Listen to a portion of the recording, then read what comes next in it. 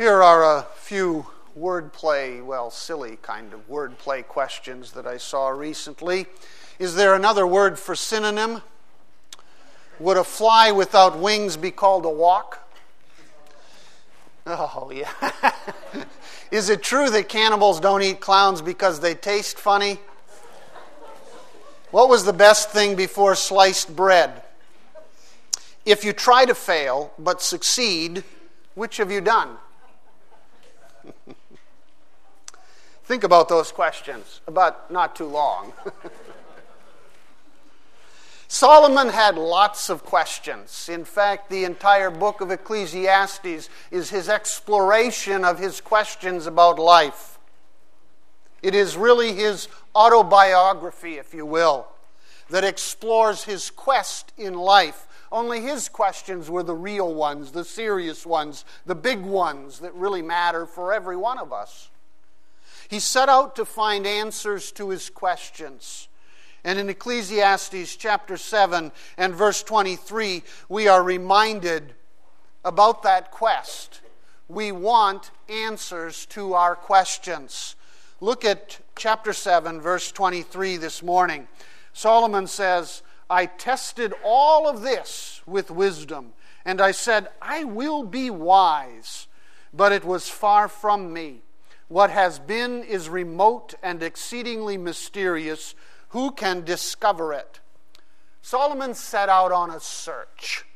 He wanted to be wise. He was searching for all the answers that man could find. But remember that he was searching for those answers apart from God as he laid out his search in this book. He wanted answers to his questions, but he wanted to discover those answers for himself, in this life, on this earth. Many today want answers too. Lots of questions. Mark sang about it this morning. Many have questions about life and seek to find the answers to those life questions, but all too often without consulting God.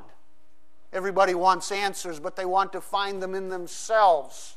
Look inside yourself, we're told, to find those answers. Look at life and experience and find those answers. Maybe you are one of those people here this morning. You have lots of questions, and you want answers, but you don't want to go to God for those answers. You want to find them yourself. Well, Solomon has some news for you. You will never find those answers to the big questions in life apart from God. In verse 24, he tells us that what has been is way beyond our discovery. He searched and he searched and searched for answers. It's way beyond our ability to discover. He said, it is a mystery. The Hebrew text literally says that it is deep, very deep. And who can find it out? The Hebrew expression is a metaphor, if you will, for that which is mysterious or profound or beyond human explanation. The answers to life's biggest questions cannot be discovered in human history or human experience apart from God and His revelation. Now, the New Testament commentary on this quest for meaning apart from God is found in Romans chapter 1. And Paul writes in Romans 1 that God had revealed Himself in the creation and that His power and His nature have been understood through all that God has made, but humans denied all that God had revealed and sought answers apart from God's revelation. And Paul writes, for even though they knew God, they did not honor Him as God or give thanks, but they became futile in their speculations. That's Ecclesiastes right there. And their foolish heart was darkened. Professing to be wise, they became fools and exchanged the glory of the incorruptible God for an image in the form of corruptible man and of the birds and four-footed animals and crawling creatures. Paul is telling us that seeking answers to life's questions, apart from God's revelation, makes us fools. We can profess to be wise. We can have all the degrees in the world. And we're fools. We exchange God's glory for earthly idolatry. And there are all kinds of idolatries today, even in our modern world. Whenever we seek answers outside of God's revelation of Himself, we will never be satisfied with the answers we find. Because God is the creator, God is the designer, He has the answers.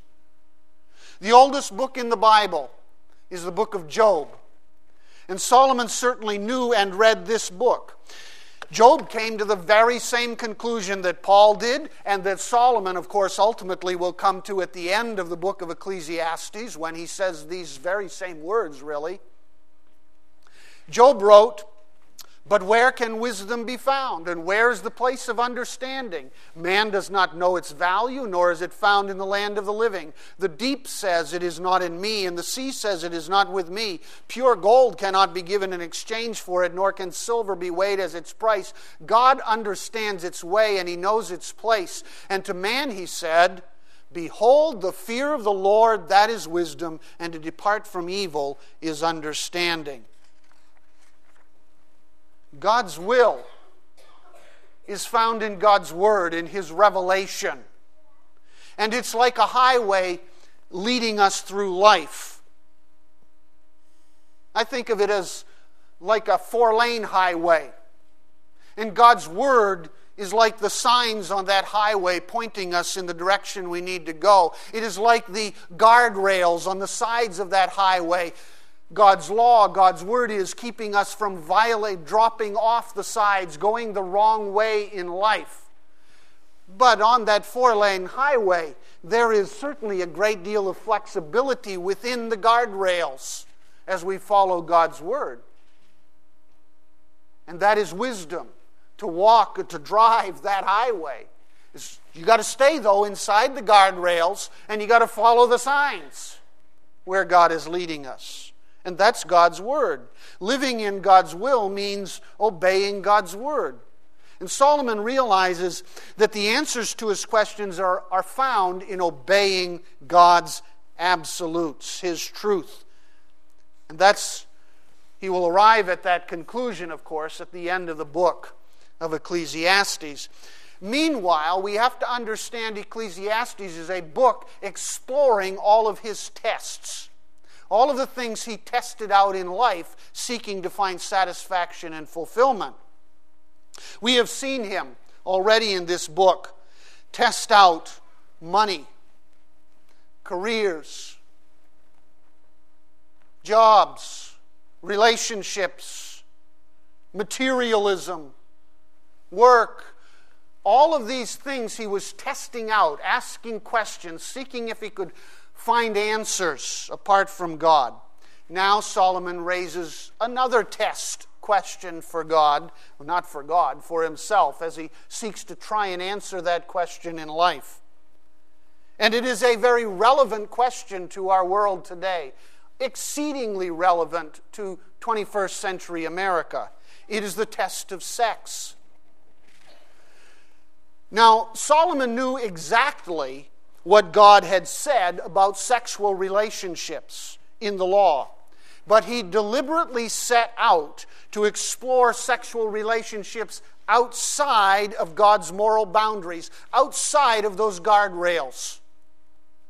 Just as many people do today. Is that not our world? He sought to find answers to his quest for fulfillment in sexual relationships outside of God's guardrails, but he found that in the end, immorality is a form of insanity. It does not satisfy. Verse 25, I directed my mind to know, to investigate, to seek wisdom and an explanation, and to know the evil of folly and the foolishness of madness. And I discovered What did I discover? I discovered more bitter than death, the woman whose heart is snares and nets, whose hands are chains. One who is pleasing to God will escape from her, but the sinner will be captured by her.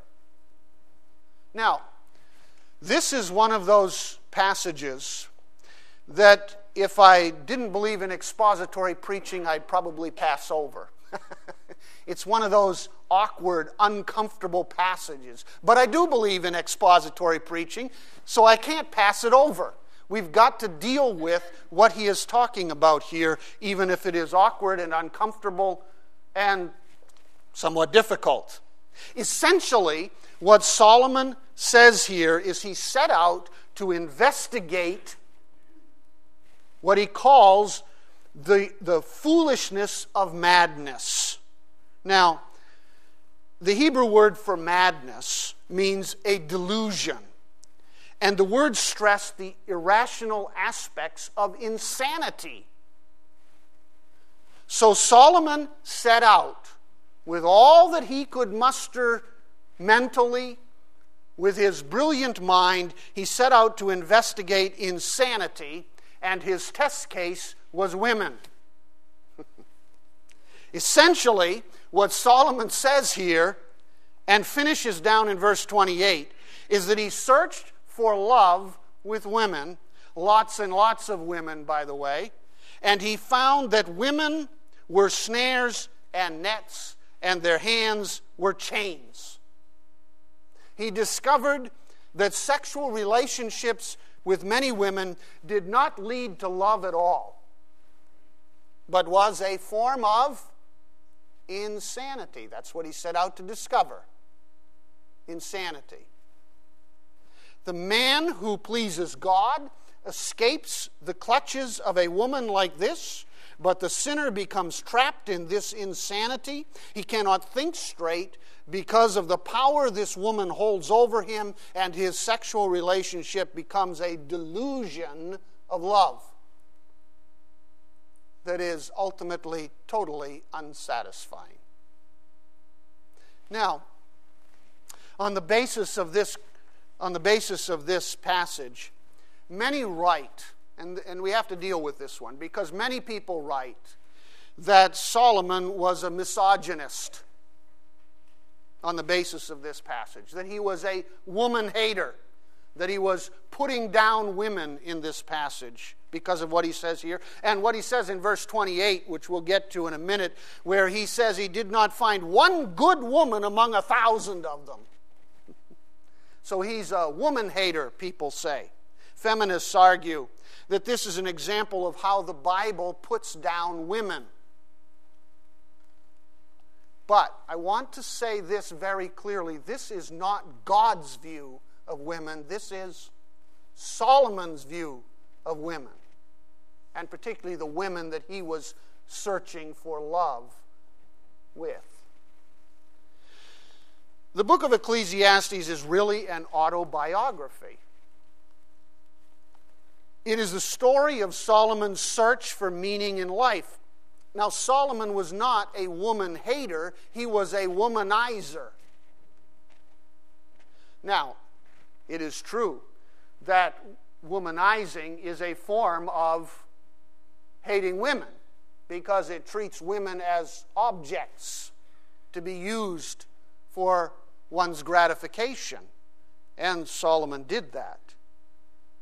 He sought love with many women, and that is a total, absolute violation of everything God had told him in his word. Everything that God had taught in the Bible. God values women, and God elevates women to a high place in life. And marriage is designed by God to be the place where two people can have that ultimate fulfillment, and where a woman should feel valued as God values a woman. So, marriage is one man and one woman committing themselves to life, to each other, committing themselves to each other for life as partners made in the image of God. And Solomon violated all of this biblical teaching and pursued women as objects of gratification, so it's no wonder that he found them to be traps who led him away from God. Listen to what the Bible says in 1 Kings chapter 11. King Solomon, however, loved many foreign women besides Pharaoh's daughter, and it goes on with a lengthy list, by the way. Solomon held fast to them in love. He had 700 wives of royal birth and 300 concubines, and his wives led him astray. As Solomon grew old, his wives turned his heart after other gods, and his heart was not fully devoted to the Lord his God, as the heart of David his father had been. The kinds of women that Solomon loved were indeed snares and chains. That does not mean that all women are snares and chains. After all, Solomon also wrote Proverbs chapter 31, extolling the value of the virtuous woman, did he not? And he wrote Song of Solomon, which celebrated the beautiful union of love between a man and a woman. But what Solomon is saying here is that he set out to explore the insanity of these relationships. And he found that these sexual relationships outside of God's boundaries for marriage was indeed a form of insanity and led nowhere. Men, and we could say by extension women too, will throw away all that is good to follow the lust that comes to control their hearts. Is that not a form of insanity? It's insane to do that. All common sense goes out the window. You can see it in the headlines of newspaper articles and politicians and others who get caught in all of these things. Paul wrote, again in Romans chapter 1, "Therefore, God gave them over in the lusts of their hearts to impurity, that their bodies might be dishonored among them. For they exchanged the truth of God for a lie, and worshipped and served the creature rather than the Creator, who is blessed forever. Amen. For this reason God gave them over to degrading passions, for their women exchanged the natural function for that which is unnatural. And in the same way also the men abandoned the natural function of the woman, and burned in their desire toward one another, men with men committing indecent acts, and receiving in their own persons the due penalty of their error." God gave them over to the lusts. And it extends all the way to homosexuality. And that too being a violation of God's boundaries on the highway of life. The Bible teaches us that our bodies are holy and that we should use them to glorify God. God created sex. But it is sex within marriage that honors God with our bodies. Men and women will find God's way to be the best, to be the most fulfilling way to find meaning in life. Sex within marriage is wonderful, but sex outside of marriage is a perversion of God's design and leads to the bondage of moral insanity. Yet, people are always trying to find love outside of God's design in marriage. Sunday mornings, I usually try to get the paper and at least look at the headlines, because I want to know what's going on in our world before I arrive here, in case there's something that, I ought to know about before church starts. So I looked at the front page of Portland Press Herald this morning, and one of the headlines on the front page of the paper, not Libya. In fact, Libya wasn't even on the front page of the paper. Not any of these major issues going on. The front page of the paper has Bachelor Beat. Was it love? Ashley ready to kiss, tell. And the story is, of course, about Ashley Hebert from Madawaska here, who was on the program called The Bachelor and lost out to two other women. Brad Womack was the bachelor, and this whole story about finding love. That's not love at all. She's talking about how she had this love bond with Brad. That's not love at all. It's lust maybe, but it's not love. And it's not the way to find love. And yet people are searching for love in all sorts of ways outside of God's boundaries. And you won't find it because God designed us. And He knows where we will find our satisfaction. Have you heard about the Personal's website designed to facilitate extramarital affairs, for example? Log on and you have immediate access to thousands of men and women willing to throw their vows away. So far, the site has been a through-the-roof success. In 1 month, almost 1 million men and women use the site to have an affair. And since 2008, when this site was started, site membership has doubled to 4 million people on the site. It sees its largest traffic just after Father's Day, when men feel the most unappreciated, and just after Valentine's Day, when women feel the least appreciated. That's when it spikes. According to the personal profiles of those who use the site, 90% of the males, 60% of the females are in fact married. The CEO of the site, Noel Biderman, shrugs off any criticism, saying, "We're just a platform. No website or 30-second ad is going to convince anyone to cheat. People cheat because their lives aren't working for them." And he went on to say, "Humans are not meant to be monogamous. I'm providing a service," is his argument. But when asked how he would respond if his own wife were to use the site, he said, "I would be devastated."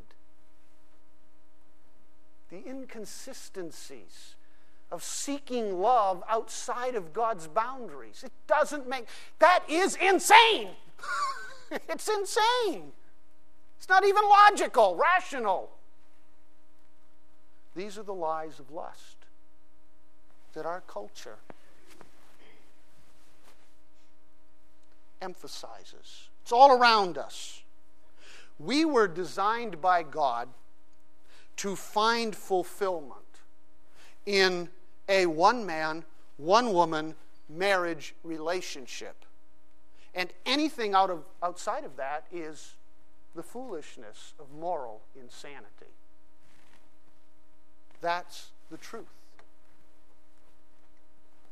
And Solomon comes to that conclusion here and realizes why we do all of this, because our schemes obscure God's design.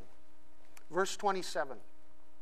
"Behold, I have discovered this," says the preacher, adding one thing to another to find an explanation, "which I am still seeking but have not found. I have found one man among 1,000, but I have not found a woman among all these. Behold, I have found only this, that God made men upright, but they have sought out many devices."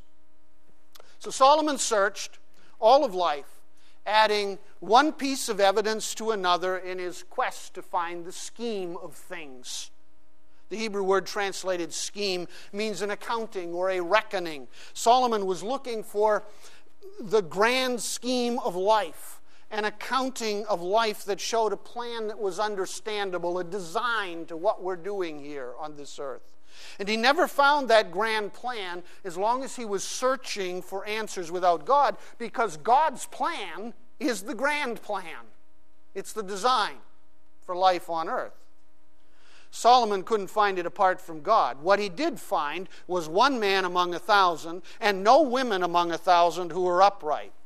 Now, once again, the feminist writers use this passage as an example of the Bible's negative view of women. But this is not God's view of women. This is whose view? Solomon's view. We have to remember this is an autobiography of Solomon's personal search. I don't think it is a coincidence that Solomon used the round number of 1,000 here. For he had how many wives? 1,000 wives. Well, 700 wives and 300 concubines, but 1,000 wives essentially. He is saying, this has come written at the end of his life as he looks back over everything, and he is saying that he found one man in 1,000 who was upright. So that's pretty rare to begin with. But he found not a single woman in his harem who was upright. Now, that's not an indictment of women in general. That was a statement of the women in his harem. I like the way Matthew Henry in his commentary spoke of this conclusion by Solomon. Matthew Henry wrote, he, Solomon, took many women, so many that at last they amounted to 700 wives, 300 concubines, 1,000 in all, and not one good one among them, as he himself owns in his penitential sermon, for no woman of established virtue would be one of such a set. No smart woman would do it. The smart ones aren't going to do that, Solomon. The wise ones, the godly ones. So why should it surprise you that you didn't find any godly ones among them? God never designed a harem for men. That's not his design. And God never designed a plan that would make women into objects of gratification for men. That's not God's design. God designed marriage for one man and one woman to be life partners, to walk through life together. And Solomon paid a huge price for violating that design of God. And ultimately, they turned his heart away from the Lord, which shouldn't be a surprise, because when you're involved with people who do not follow the Lord, they will turn your heart away from the Lord. And he found nothing in the end but bitterness in his search for love. That's the message. We will find nothing but bitterness in our search for love too, if we don't follow God's design. And he concludes with the truth in this whole matter in verse 29. The truth is that God made humanity upright. The Hebrew word means a person who conforms to a standard, God's standard. God made men and women in his image. He made them upright. God didn't make a mistake when he created humanity, right? Genesis 1:27, and God created man in his own image, in the image of God. He created him. Male and female, he created them. The standard was God's image and God's values. Humans were made to conform to that standard originally. Furthermore, women are not inferior to men. Applause, please. Right? Women are not inferior to men in God's design. We are each, both, made in God's image. Women and men are both equal carriers of the image of God and are valued for that image. All humans are made in the image of God. This is foundational stuff for life. And as believers, we start from that starting point in our relationships. What is the problem then? What does he say the problem is? It's not God. It's not God's design. Why do we have these perversions like Solomon practiced himself and found to be totally unsatisfying? So he's testifying this doesn't work. Well, he tells us in verse 29, it is humans who mess things up. God made us upright. We seek out and pursue schemes, devices. Now, it's a play on words. with the search for God's scheme, God's grand scheme in the previous verse. Another form of that same Hebrew word is used here. The Hebrew word that is used here was a word that referred to siege machines in war. You know those big machines that throw stones and other kinds of siege machinery? This was war machinery.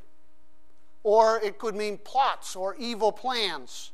So it is humans who turned God's grand design, his big plan, into a plot, into a war machine to conquer other people with our power and the power struggles of relationships.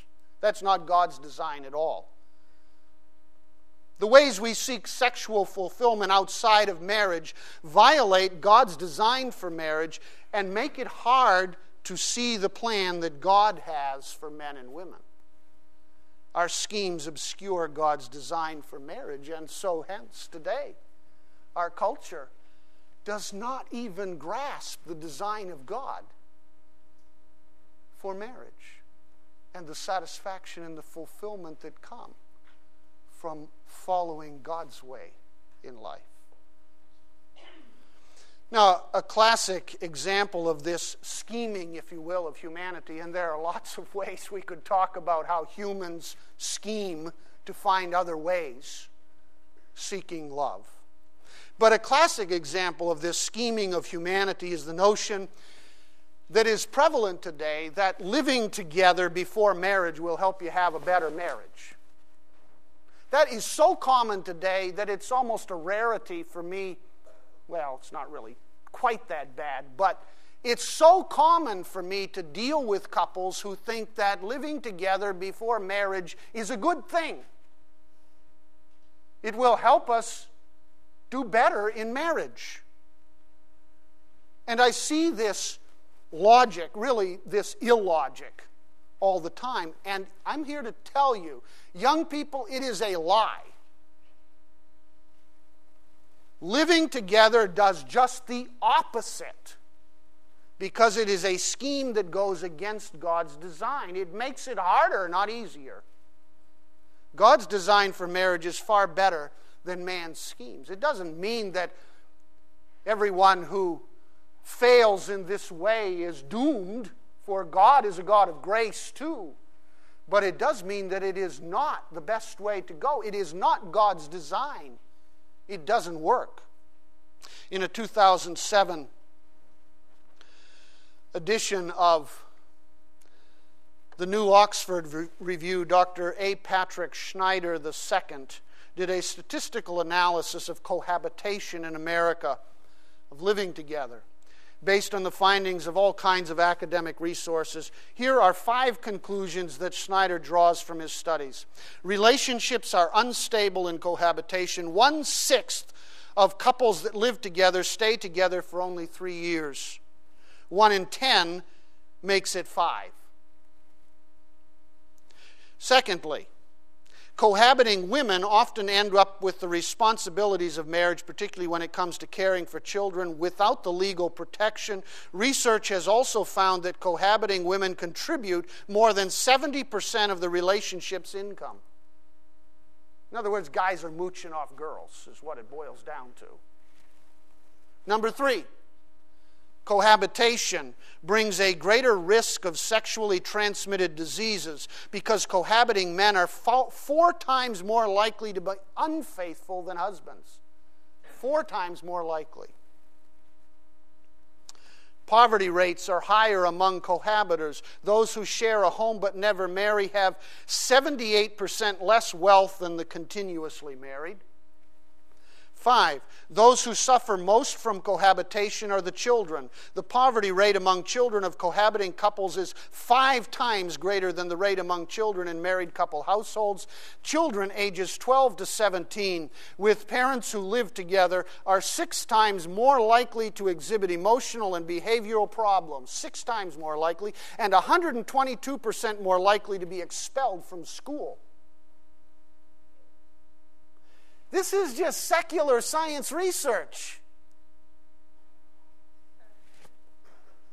In study after study after study by secular psychologists, the findings are the same. living together before marriage makes it much more likely the marriage will fail and that bitter consequences will result, especially for women and children.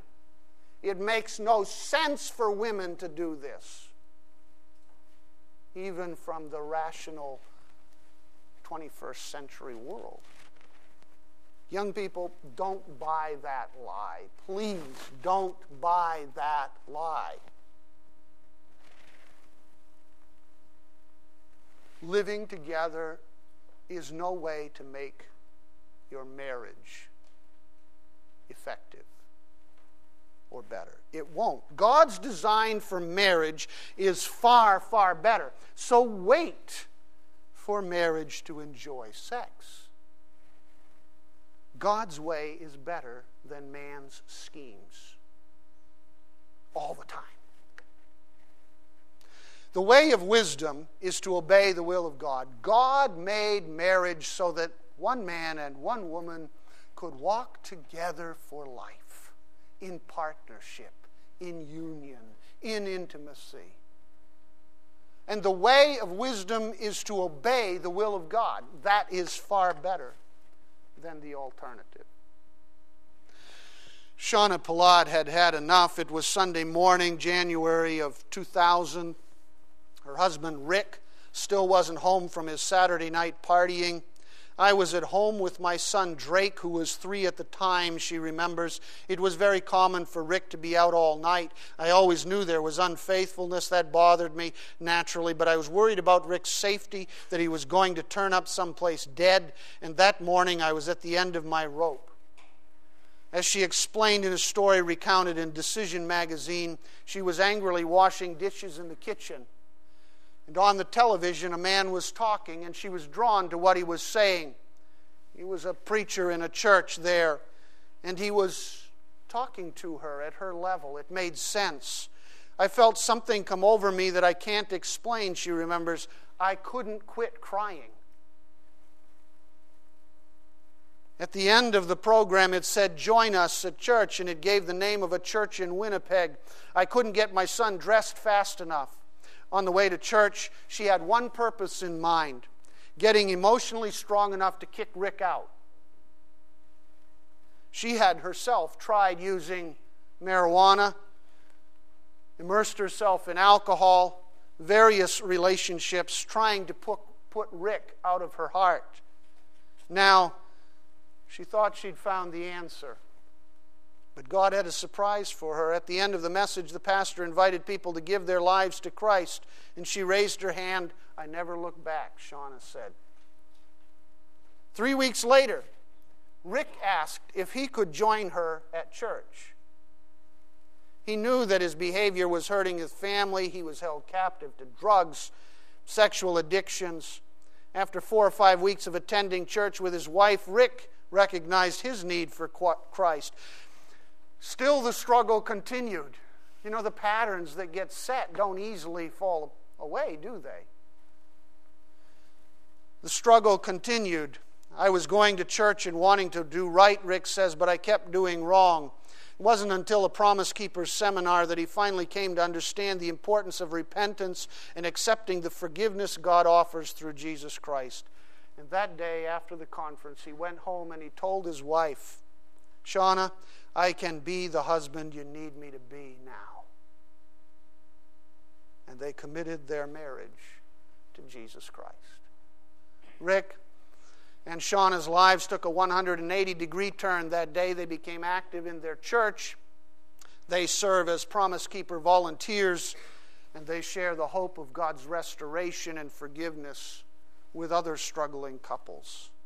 When I think how Jesus can change people no matter how deep in sin they are, that overwhelms me, Rick says. If he did it for us, he can do it for anybody.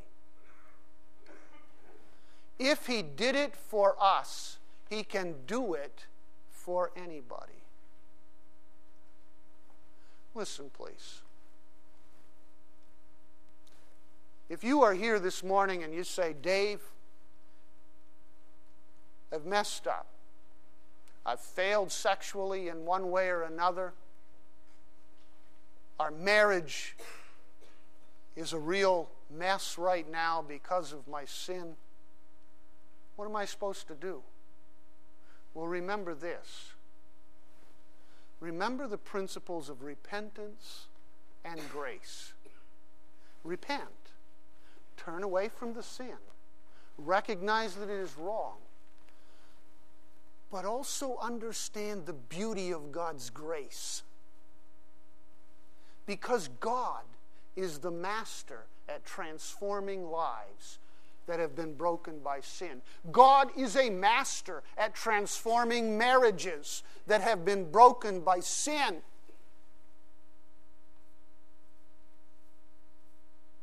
God is a master at taking lives that have failed, living together, but now want to follow the Lord and honor Him and put Christ first. You come to the foot of the cross, and what do? You say, here's my mess, God. Here's my mess. Please forgive me.